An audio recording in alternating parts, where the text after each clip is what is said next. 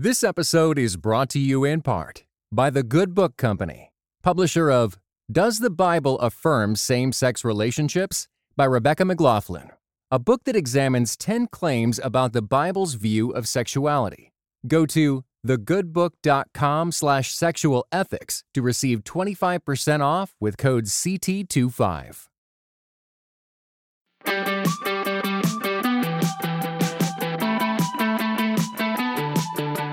Welcome to the Crafting Character Podcast. Steve Carter here, and in association with my good friends at Preaching Today, The Ascent Leader, and Food for the Hungry, I bring you a conversation with 10th Church Senior Pastor Ken Shigematsu. He's a pastor. He is a thought leader. He is the author of The Survival Guide for the Soul, which is just an amazing, amazing book. But what I really, really appreciate about Pastor Ken is just his heart, his ability to listen, his desire to actually ensure that the text comes alive. And the way that he gets at that and does that is through sitting with people who think differently, running his manuscript and his ideas with people who might not appreciate what he has to say. He's a pastor in a large, very ethnically diverse city, Vancouver, and he's just incredible. And like we often do when we have a pastor, preacher, we give you a chance to listen and hear their sound and then begin to unpack that. So hear a recent message from Ken Shigematsu from 10th Church in Vancouver, Canada. We're not all the same, but as Eugene Peterson puts it in his paraphrased translation of verse 11, from now on, everyone is defined by Christ. Everyone is included in Christ. And again, it's not saying that there are no differences, but those differences don't really matter anymore because we recognize if we're in Christ, we have a common creator and that we are all loved by Christ, and that connects us. There's some fascinating research that shows that if I present a photograph to you, but you can't relate to the person in the photograph, the brain scan will show that the compassion circuits just behind your forehead don't light up. But if I simply add a sentence or two that explains that this person has a common upbringing as you do, or a common educational background, or a common faith, then the scan will show that your compassion circuits just light up. It's amazing. It's amazing. And when we recognize, as we are joined to Christ, that we are connected to other people in the world, every other person, through a common creator, that we are loved by Christ, but that person is also loved by Christ, we'll realize that we're not just a me, but to use Dan Siegel's expression, we are also a we, M-W-E. We're connected, and that helps us wear the clothes of Christ's love. Well, you just heard a clip from Pastor Ken Shigematsu from 10th Church in Vancouver, Canada. And I'm so excited to have this chance to learn from someone who, a dear friend of mine, Andrew Finch, told me is one of his favorite pastors, leaders, and communicators. And it was such high praise that I just immediately went and started to listen to this man. And it wrong. This just from listening to these messages, I have seen a level of thoughtfulness, a level of care, this kind of preparation that just seems not just intuitive, but both intentional as well. And so, Pastor Ken Shigematsu, thank you for joining us on the Crafting Character Podcast. It's an honor to have you. Thanks so much, Steve. It's an honor to join you in this conversation. I'm glad to be able to connect with you. Yeah, well, we just heard this clip of yours from a recent teach that you did called Clothed in Love. Can you give us a little background on the series and then also what you were trying and hoping to do in the teach? Yeah, the background for the series was wanting to encourage people to live into their new creation, which, as you know, Colossians emphasizes, Paul teaches on beautifully and powerfully. And so one of the images that I've been offering is that if you join your life to Christ, you are the caterpillar that experiences chrysalis and then morphs into a butterfly. And so my colleagues and I have been encouraging folks in our community to live into their new creation, to live into their new capabilities thanks to Christ's transforming work in them. And so this was a message that encouraged them to live into the new love that they've not only received, but have to offer to others. It's so beautiful. It's such a deep teach. And that's one of the things I really respect. And when I can feel the thoughtfulness of a pastor, it just communicates so much to me. Because there's thoughtfulness in the way sentences are structured. There's thoughtfulness in theology. There's thoughtfulness in the care. There's thoughtfulness in the challenge. There's thoughtfulness in casting a vision for what this new life, this resurrected life can look like. I'm curious, because you've been pastoring. How many years have you been pastoring, preaching for? So I've been pastoring and preaching for about 25, 26 years, depending on how you count it. But yeah. Is that something that's always been true to your makeup?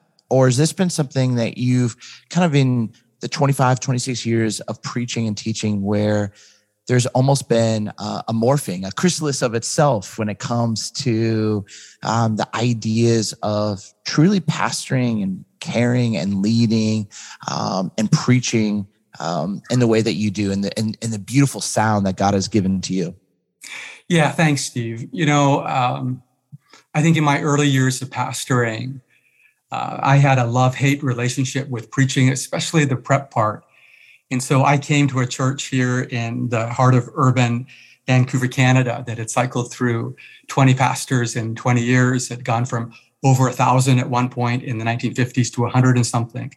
And on one of my first days here, the secretary walked into my office and said, "Ken, if the ship sinks now, everyone will blame you because you were the last captain at the helm."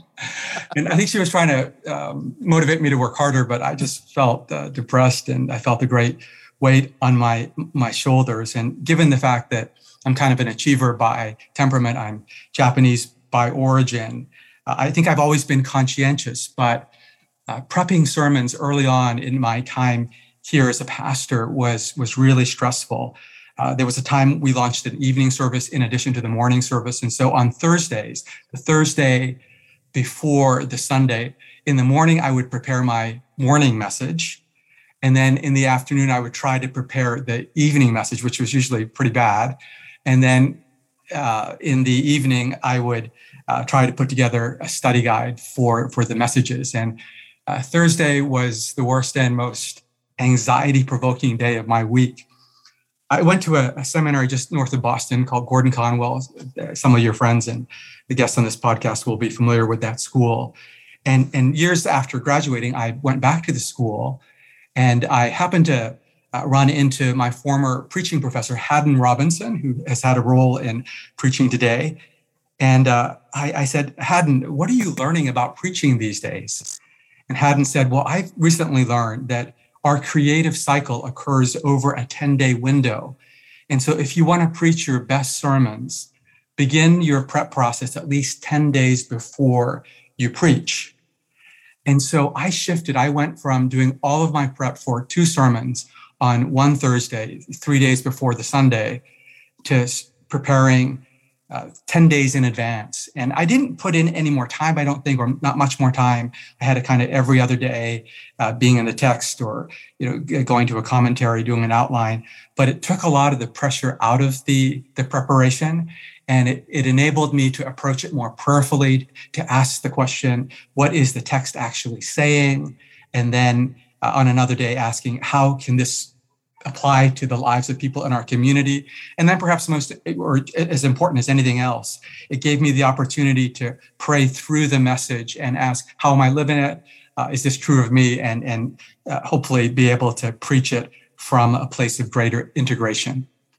I love that last phrase you just said, greater integration. And the space of 10 days, I think that is brilliant. And I mean, what Haddon Robinson did for the pulpit, for preachers, I mean, just I had a few times of interaction with him, and one in Grand Rapids when he came and spoke at a local seminary. And I just, man, the wisdom of that man, I'm just profoundly grateful. And but it's kind of like when you buy a new car and you think you're the only one that has it. But now that you have this new car, you're driving around, you're like, oh, there's another white Toyota Tacoma. There's another, white Ford. There's another, you start to see it. But when you have 10 days to live in this text, and you can go, oh, when you think about clothed in love, and you have 10 days to go, man, that was a moment where somebody on staff or someone in my neighborhood wasn't clothed in love, or was this beautiful chrysalis embodiment of greater integration of resurrection power and resurrection life. So that time, how did that work early on when you started to kind of make that shift? If you can go back and remember, because I think a lot of preachers begin their prep the week of, and some of them live by the deadline of the bulletin, on a Wednesday or Thursday, but some just find themselves wanting to create space. One, what was that like early on? And then how did you fight to maintain the space instead of just letting 10 days become 7 days, become 4 days, and then get yourself back into the old pattern of preaching? Yeah, part of what helped me stick with this pattern, and in fact, I have a somewhat longer runway now, is that my colleagues in the worship and design teams felt that it was really helpful for their preparation. And so, again, I don't know if it's because of my Japanese origin, but I want to be a good team player and want to be aware of how my actions or inactions are impacting the team. So that's certainly a motivation. But another more intrinsic motivation came from the fact that I found that with a longer runway, I was actually enjoying the process more. I think that when I was prepping the messages on Thursday, I felt a desperate need to go to the text and come up with some kind of interesting message, maybe force the meaning, to insert something that I'd just been thinking about, or some great story that I had heard. And so the longer runway enables me to actually enjoy the process. And I think that's reflected eventually in the writing of the sermon and the preach itself. So my wife is originally from Tokyo, and she was the editor of a news magazine there, and then worked in publishing. And as I was writing my first book, God in My Everything, I felt awful about the early drafts. I was kind of feeling, I don't know if I want sort of the world to see this. And it was sort of depressing. And my wife, Sakiko, who had worked as an editor, said that if you feel anxious as you're writing, your readers will feel that when they read it. And she said, you've got a daytime job, so you're not under pressure to write to make a living. So she encouraged me to just, take my time to enjoy the writing. And if that were to happen, she felt that the readers would find my writing easier to read. And I think the same is true of preaching, that I think if we're enjoying the process and feeling that God is with us, and that we're not so anxious that we're just in constant rumination mode, that when we actually preach it, there'll be a sense of relaxed receptivity among people in our communities.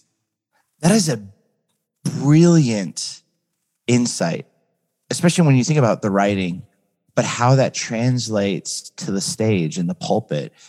If there is anxiety in the writing, how that can obviously be felt in the subconscious. I'm going to sit on that. That is a brilliant bride that God has given to you. I'm curious because a couple things. You mentioned this like prayerful, that space to be prayerful. I'm always curious how pastors kind of use that longer runway to pray over the message. Sometimes you can, when you're running late, you're almost due 95% of the work, and you pray that God would bless the last 5%. But when you have a longer runway, what does that look like for you, Pastor Ken, just in the prayerful prep leading into a teach?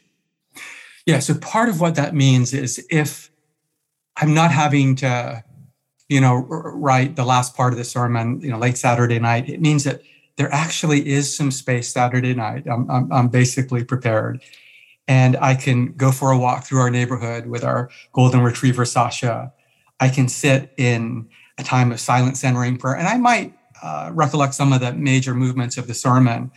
But at that point, my mind isn't preoccupied with framing the last couple of paragraphs. It's more of a posture of receptivity. And sometimes I'll pray Psalm 139, search me, O Lord, and know my heart. Test me and know my anxious thoughts. See if there is any offensive way in me or in this message, and lead me in the way everlasting. And so it feels like more of a posture of, Lord, if you want to redirect me, this would be a good time to do it, before preaching as opposed to after, although I've had some of that too, after the fact with some regret. But yeah, I feel like it provides a space where, if I'm feeling anxious, maybe I'm in a new setting, I can pray, Lord, we're in this together, and we'll either succeed or fail together. And so, it enables me, I think, to focus more on the Lord and what God might be doing inside me, as opposed to just the words of the text. So that's so beautiful. A couple other things you just mentioned earlier in the podcast, and you referenced your heritage, and kind of used, and maybe it's because of my Japanese heritage. I'm curious, what other insights, for better or for worse, that when you think about your Japanese heritage has helped you when it comes to preaching, and helped you come to look at the text in preparation? And then what are the other ones? You kind of mentioned like achievement, it's just, maybe it's almost in a sense of blessing and curse, but is there others that you said, hey, this is some of the pieces from my tradition that might be just fascinating for our listeners to hear from a different context of the blessings of what it was like to kind of bring your culture to the forefront when it comes to preaching? Yeah, thanks, Steve, so much for asking that. I don't know if I've ever been asked that question, but I appreciate your tapping into that. Japan is, as you know from your own experience, Steve, is a culture that's been very much influenced by Confucius values, which in shorthand means that Japanese people tend to care a lot about how their actions or inactions will affect their families, bring shame to their families. They're also concerned about what they say and how they say it might impact the feelings of people at their school, a company, or community. And so as preachers, we're called to sometimes preach on painful prophetic issues. And so last fall, we had a series on racism for 4 weeks. I've spoken on God's love for the unborn and addressed the question of abortion. But when I preached that message, I knew that there would be many people in the community that have had abortions. And Vancouver's a very secular city. We tend to tip toward people as a church that are not churched and that are not necessarily socialized in a Christian context. And so before preaching that message on God's love for the unborn, I vetted my sermon manuscript before 6 people who were either not Christians or liberal feminists, or certainly pro-choice. And I listened to the feedback, and I didn't change everything by any means. I maintained my core convictions, but I wanted to convey things in a way that would honor how they would experience it without compromising the truth. And I think as a Japanese person, I am somewhat tuned in, probably largely unconsciously, to how other people are feeling, and that can be a help. That can also be a hindrance as well at times. Yeah, if I acquiesce to being too much of a people pleaser. Well, I love that just the bringing in people who might disagree to kind of see the notes, to see where you're heading, to feel your heart, and then to hear that feedback. I've been watching this documentary on Theodore Roosevelt at the History Channel. And one of the things that he did often was that. And I realized, like, man, that is a lost art. It's easier just to be like, this is what I think, I don't care, or this is what I want to put out on Twitter, I don't care. But again, that I keep using this word thoughtfulness about you. That thoughtfulness to be able to go in there and to really be able to be integrated with and aware of your core convictions, but also be able to live with how somebody else might receive it. That, I think that is what makes your preaching so special, though, because when you can really live with an ability to go, not just what do I want them to know, but how do I almost like a good shepherd care for them to lead them towards real living water? Is there a moment maybe like in a message recently where you thought, man, because I want to like press in on this, because this, just with the way you said that, I'm like, this is one of the elements that makes you special as a writer, as a preacher, as a communicator, as a leader, as a pastor. But is there like one of those moments where you're like, man, this is what I want to say, but then maybe a couple questions came to mind to go, hey, blank, blank, blank. I don't know what those questions are, but do you have questions that you run that through to help you just remember? Because you have 5 locations, you know, in a very diverse city, Vancouver, that just to make you not just think from your vantage point, your perspective, but to be aware of greater Vancouver. Yeah, there are a couple of things I do, but in terms of, in the moment, I will have prepared. Last Sunday, I spoke from Colossians on the theme of living and working before the face of God. And I wanted to convey the idea that, you know, no matter what our work, even if it's not particularly glamorous or highly paid or prestigious, that it matters to God. And at one of the services, I looked out of the corner of my eye and I saw someone who I know in the community who lost his job during the pandemic. He was designing stages for rock concerts and the like. And when that all dried up, he ended up working on construction sites. He's been having some problems with his back. And so without pointing him out, he was in my mind. And I talked about how Jesus was a day laborer. The word tekton can be translated carpenter or day laborer, and that he worked with his hands, and that was a noble work. And I mentioned that in the 2nd century, the well-known scholar Justin Martyr, who grew up just over the hills in Galilee where Jesus was raised, in the 2nd century, said that the plows and the yokes that Joseph, Jesus' earthly father, and Jesus made were still being used. And so Jesus built yokes and plows that were built to last. And when we use our hands to build something that honors God, that really is noble and that matters. And so I sort of shifted in the moment. But I also do something that will help me perhaps anticipate how my words will land with the community, and my colleagues do the same. When I first came to 10th, this would have been back in 1996, my predecessor had some teenage kids. And after the Sunday service, I heard that they would basically have the pastor, their father, for lunch, so to speak. It would be like roast our dad, and they would offer all kinds of creative critiques. And I thought that it would have been really helpful for him to hear those critiques before he preached.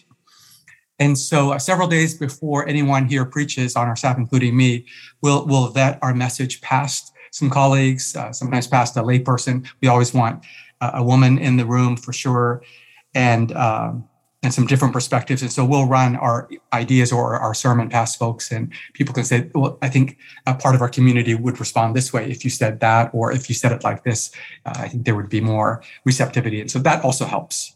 That's so good. I again, anytime you can get people to hear it, to who can actually say what they think in the room before you go on stage. I mean, the heart of the word prepare means before you go public, and so to have that, I think, is a gift. And it's really beautiful going on 10th's website, 10th.ca. Obviously, you're in Vancouver, Canada. That's why the .ca, but made up of 5 locations on 10th Avenue.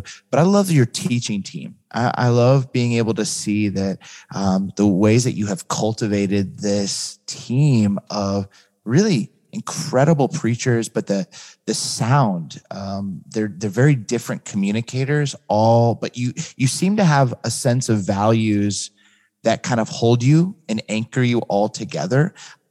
Is that codified? Is there a document that says, hey, here are the 5 values we want from every one of our preachers, or here's the sound of, 10th Ave Church? Like, do you have that? Like most churches, we have vision and value statements, but we also have a document. It's not publicly available because it's probably not of public interest, but we have a document called 10th Speak that we'll often share with our guest speakers. And so maybe some of these things are pretty obvious, but we'll ask people, if they use theological terms or jargon to explain it, again, because it's a secular city, we're drawing people from backgrounds that are not especially Christian. We'll ask people not to say disparaging words about people on the LGBTQ2S spectrum. Things along those lines, not to, again, we believe in the uniqueness of Christ, but not to launch a frontal attack on another religion, things along those lines. So, so we've got something called 10th Speak. And I love that. Well, the other piece I am fascinated by you is you wrote a book, I want to say, was it 2018? Mm-hmm. And I came across it, in 2018, personally, was probably one of the hardest years of my life. And it was titled so beautifully, A Survival Guide for the Soul. And it was words that I even just in the subtitle alone, a flourishing spirituality. And when you almost feel like you're limping to the desert, and your first chapter, if I remember right, is all on the divided self, and you're unpacking this whole self, and I just began to almost lap it up, like just drink up the depth of that. You mentioned you're an achiever. I'm an achiever. Talk about maybe the heartbeat of this, because it's in my opinion, I think that there is probably 50 books that are probably mandatory reads for preachers. And I think this is one of those books that needs to be read, because every pastor, every preacher is, going to go through a dark night of the soul. And I think what you articulate so beautifully is what are the practices? What are the ways that we can walk and not preach from a divided self, but actually live from a whole self? Talk about this book and what it meant to you and what it came out of. Yeah, again, Steve, I think it came out in part of my own heritage. I was born in Japan, but raised mostly here in North America. And sometimes when I'm back in Japan, and I'm typically back there each year, I'll think to myself, thank God that I didn't experience the pressure of this country, of Japan, to get into the right kindergarten and the right high school, their exams for kindergarten, high school, and so on. But if I'm honest with myself, I still feel the pressure to achieve. I felt it back in my sports playing days. I felt it when I worked in the corporate world for a brief time. And as our pastor friends and listeners will know, I still feel it. We still feel it as pastors. And we talk about, defining our life, not by what we achieve, what we do, how well we do it, what we have, how we're perceived by others, but invariably we tend to default to that mode. And so I wrote this book as a kind of personal exploration of the practices that can awaken us to a deeper sense that we really are, a deeper experiential sense that we really are cherished by God, so that our service comes not out of a need to be approved by God or others, but out of a deep place of gratitude that comes from knowing that we're already accepted, we're already received, and then to make the offering from there. I feel that's a better, freer, more joyful place from which to live. Oh, man. Well, and talk about those practices. Were there a couple for you that have been, because again, most of us who are preachers are achievers. Most of us are driven because we want, there's a holy urgency to reach our friends who are far from God. There's a deep desire and beauty to see people not just know information, but actually step in formation of Christ and be formed in the way and likeness of Christ. We have that, but also there's those dark sides. What were a couple practices for you that helped you not go off the rails? You know, if you think of like a lattice so that a vine can actually grow well. That's kind of the heartbeat of the rule of life, was that kind of picture. What for you were some practices that, man, just you, as you were writing this, were like, that was really helpful then and have been helpful now? Or maybe with these two practices were helpful then, but these are the two new ones that have been really helpful in this season of COVID and post-COVID reality. Yeah, one of the practices that has been really life-giving during COVID, but also before, has been silent centering prayer or meditation. There have been times when I've woken up during COVID and I've realized that someone in our community has lost their job, or a beloved parent to COVID. And I felt a lot of weight on my shoulders, anxiety, sometimes a feeling of depression. And so I'll typically begin my morning with a run with our golden retriever in a nearby park, or a swim, as I did this morning.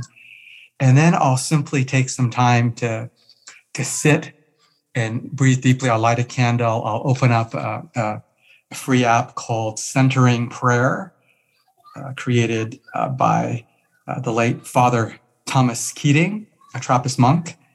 And there's a time that makes me think I'm in a monastery being summoned to pray by a bell. And so because I can set a timer to say 15 or 20 minutes, I'm not thinking, how much time has gone by. And I simply take some time to sit and breathe deeply in through my nose, exhale slowly. Breathe in through my nose, exhale slowly. If my mind is wandering, I'll often take a brief passage of scripture like Psalm 46 and just repeat that. Be still and know that God is God.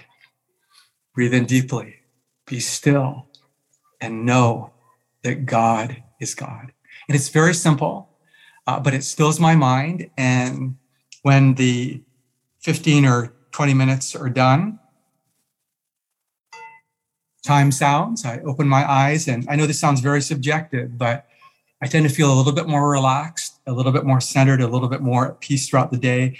And I always feel uplifted. I don't always feel like on top of the world, but I always feel a greater sense of joy. And I was sharing this with someone just the other day. Years ago, I was dating someone. We didn't end up getting married. I was in my 20s, and she introduced me to a friend of hers. And this friend said something along the line. She wasn't religious, but I think she knew that I was hoping to become a pastor one day. And she said, I feel like you're at the next activity, that you're not really here, but you're somewhere in the future. And it was sort of offensive and painful. And so, I remember it to this day. But I noticed that lately, including my wife, has said that you tend to be, I know that you're restless by nature, but you seem to be more present, more in the room. And I think that this is largely the result of this silent meditation, to be present to life and to less inclined to either be living in the future or ruminating regretfully about something in the past. So that's one practice. And then another, Steve, and I think this helps to mitigate my tendency. I would say, yes, God is first, my marriage second, family third, and friends fourth, work fifth, or whatever. But in terms of the actual operationalization of my life, I tend to prioritize work in my calendar because that's measurable. I've got a benchmark, it releases dopamine when I accomplish something, check something off. So Sabbath, which ideally is a 24-hour period of time when we don't work and don't do anything related to our work, not only opens us up to a life of greater joy and being alive, to experience what Joshua Heschel, the great Jewish theologian, described as a palace in time, but it also can free me from the potential idolatry of relying too much on preparation. And so I'm not a particularly detail-oriented person. And so some years ago, I was asked to speak at a General Assembly for the Pentecostal Church of Canada in Saskatchewan, right in the breadbasket of our country. And I didn't realize up until like a couple of days before that I was supposed to give not just one keynote address, but two presentations. And the other one had to be sort of an original talk. And I realized that the only day I had to prepare was on my Sabbath. But I sensed an invitation just to trust God. Now, if you're Pentecostal, you're saying, what's the problem? Because, apparently if you're Pentecostal, you just stand up, the Spirit falls on you, boom, you've got an oracle. But I'm not that anointed, unfortunately. I generally need to prepare, but I didn't prepare much. I had a little outline and God was faithful. And so I think Sabbath opens the doorway to embracing the gift of life, but also to trust God, because there's always...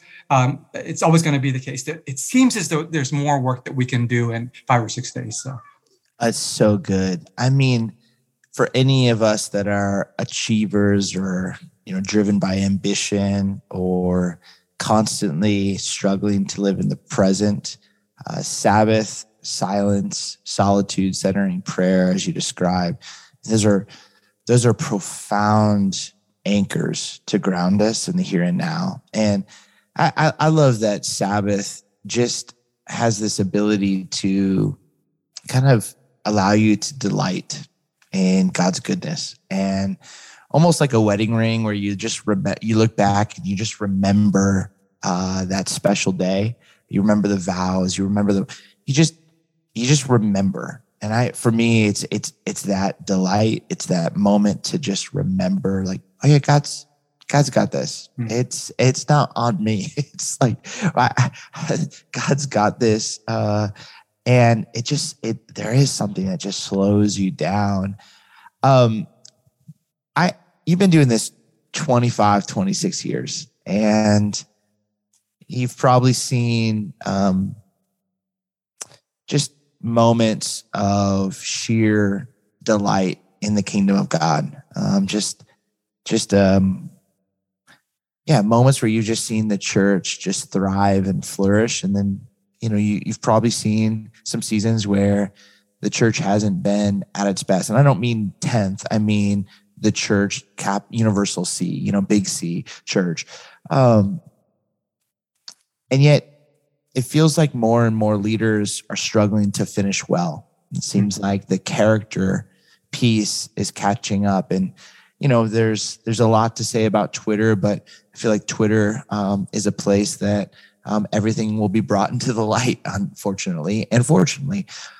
I'm curious for you, as someone who's been doing this for so many years. I live with this mantra every time I walk back to my car in the parking lot of a church, no matter where I'm preaching at. I just have this short little breath prayer. I'm one weekend closer to finishing well. Mm-hmm. One weekend closer to finishing well. And try to stay humble in that, and also remind myself that the goal is to finish well. What does that look like for you as someone who's been, at this and doing this faithfully, and none of us doing it perfectly, obviously, but just in the faithful steadfastness? Any insight? Because there's a lot of people who listen to this who are in their 20s and 30s. A lot of people listening in the 40s, 50s, and 60s. What words, sage words? I'm putting that word onto you because I just think you're so thoughtful and wise. But would you say around character and around integrity and greater integration, so that we can be people who are clothed in love, live with that resurrection power, and finish the race well? Yeah, as I indicated earlier in our conversation, Steve, in my first days and months and probably years here, I was frenetically trying to keep the ship afloat. That wasn't my job, but I was taking on a burden that wasn't mine. And for whatever reason, in the years that have followed, I have come to believe that the greatest gift, and I just came through a 360 evaluation facilitated by my board, which they do every year. Every year around this time, I say I will volunteer my resignation if the board feels that's in the best interest of the church. So I want to be open-handed. And the chairman of the board, as we were debriefing the evaluation, said to me in this space that I'm doing this call from, said the greatest gift that you bring the church is the person that you are becoming. And I really feel, like you, like other pastors, I'm sometimes asked the question, what's the most important part of my job? Is it vision casting? Is it preaching? Is it leadership development? All those things are important, but his words meant a lot, because I find myself saying that the most important part of my job is to grow into a person more like Christ. I know that sounds like a cliche, but it comes from a place deep within me. And then, Steve, I have found that something called the welcoming prayer that was first introduced by a woman named Mary Murkowski, this one, is something I pray several times a day because I need to be freed of my idolatries. And so I was praying this earlier today, actually in the pool of all places. Lord, I consent to the work of the Holy Spirit in my life, and I let go of my desire for affection and esteem. I let go of my desire for power and control, and I let go of my desire for security and survival. And so I think that prayer that's inspired out of Jesus' temptations in the wilderness is one that has been good for my soul. And so I recommend that. It's called the Welcoming Prayer. You can find it online. That prayer is how I start most of my mornings. It's welcome, welcome, welcome. Yeah, and I saw you. People won't catch this in just the audio, but as I mentioned welcoming prayer, Steve was giving a big fist pump. Well, and maybe because you quoted this second or third paragraph of it, but let me just read all of this, because I think it's something that I love these little surprises. I feel there are moments where I learn something new. And I've already been taking notes as you talk, because there's been things that you said that I've never thought about. And then there's some moments of solidarity in the sense of, oh man, a friend in Vancouver who is probably going through a lot of pain because the Canucks can't ever seem to win. I'm sometimes asked to pray for the Canucks exactly. On those rare years that they make it into playoffs. I mean, I'm serious. They'll contact me and say, but these moments of just solidarity of like, that's awesome that in a pool today you were saying this, and on a walk today I was saying the same words, And but before I say that, I just got a little emotional just thinking about your elder, your board chair, just saying the greatest gift that you offer this place is the person that you are becoming, the pastor that you're becoming, that gift of imitate me as I imitate Christ. But just, man, that's what deep words, Paul writes to Timothy in the first letter and just says, let everyone see your progress. Mm-hmm. Like that your chick can see the work that you've been doing, and how centering prayer, silence of solitude, or just the ways that you're stepping more fully into yourself. So that's such a gift. And just, I love that you shared that story. Thank you for that. But let me just read this welcoming prayer, because maybe it might be beneficial for many of you. It says this: welcome, welcome, welcome. I welcome everything that comes to me in this moment, because I know it is for my healing. I welcome all thoughts, feelings, emotions, persons, situations, and conditions. I let go of my desire for security. I let go of my desire for approval. I let go of my desire for control. I let go of my desire to change any situation, condition, person, or myself. I open to the love and presence of God and the healing action and grace within. Amen. Man, I love, when you said Keating the first time, with the app, I was like, I wonder if, and then when you brought it up, I just love that. Well, Pastor Ken, thank you. What a gift this was. This is our first time really ever interacting. I feel like I've started listening to you out of a friend, but I had read your work, but hadn't heard you. And over the last few months, I've been really, really looking forward to this time to sit and hear and learn. And man, you've been a real gift. Where can people find you? Obviously, I already mentioned 10th.ca to learn more about your church and hear your messages. But are there other places that people can find the good work that you are creating for the kingdom and beyond? So our website, 10th, that's spelled out. So Tango Echo November, Tango Hotel, Charlie Alpha, as you mentioned, that's for Canada. Yeah. And then people can contact me. My contact information is there on the website. And then I am on Twitter. And so people can message me there if they want to. Mm-hmm. Awesome. Thank you so much for just taking the time and just being the leader that you are and the pastor that you are. And thanks for the ways that your steadfastness, your faithfulness, and the ways that it's just so evident to see just that butterfly, that like who you've become through that resurrection, sanctification, and beauty of the Spirit at work in you and through you.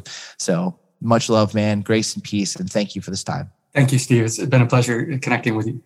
Well, thanks so much for tuning into the Craft and Character podcast. I'm so excited because we've got an amazing cohort that's launching in the month of August, the one and only Nancy Beach. It's for women and men. We believe that we are better together. We've got an incredible faculty, Herbert Cooper, Megan Fate Marshman, myself, Nancy Beach. We're going to walk with you for a year. I think there's only a couple spots remaining. Go to theascentleader.com, sign up. And also, you got to check out Preaching Today.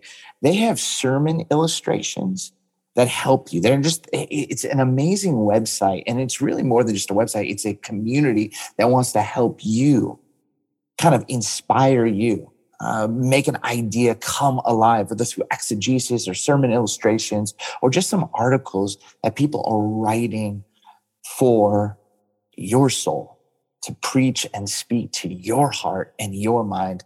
It's an amazing member community. Thousands upon thousands of people are a part of it. I'd love to help you join. You can go to orderptnow.com/CC30 and you'll get 30% off the monthly rate. It's an amazing opportunity. And then Food for the Hungry. I'm super excited. I'm going out to the DR, the Dominican Republic. I want to see it firsthand because I just keep hearing stories after stories after stories about the amazing work that they're doing. And if you're curious, you want to go on a trip or you're curious about the work that they do, please reach out, steve@steveryancarter.com. But with that said, friends, I hope that you will have a blessed week and take one concept, one idea from Pastor Ken, and may you put it into practice to serve and love your congregation well. Much love, everyone. See you soon. Grace and peace.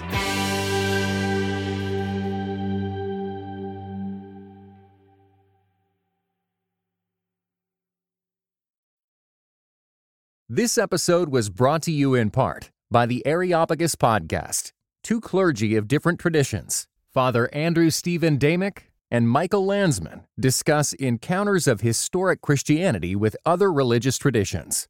How do we engage with those who believe differently? Listen wherever you get your podcasts.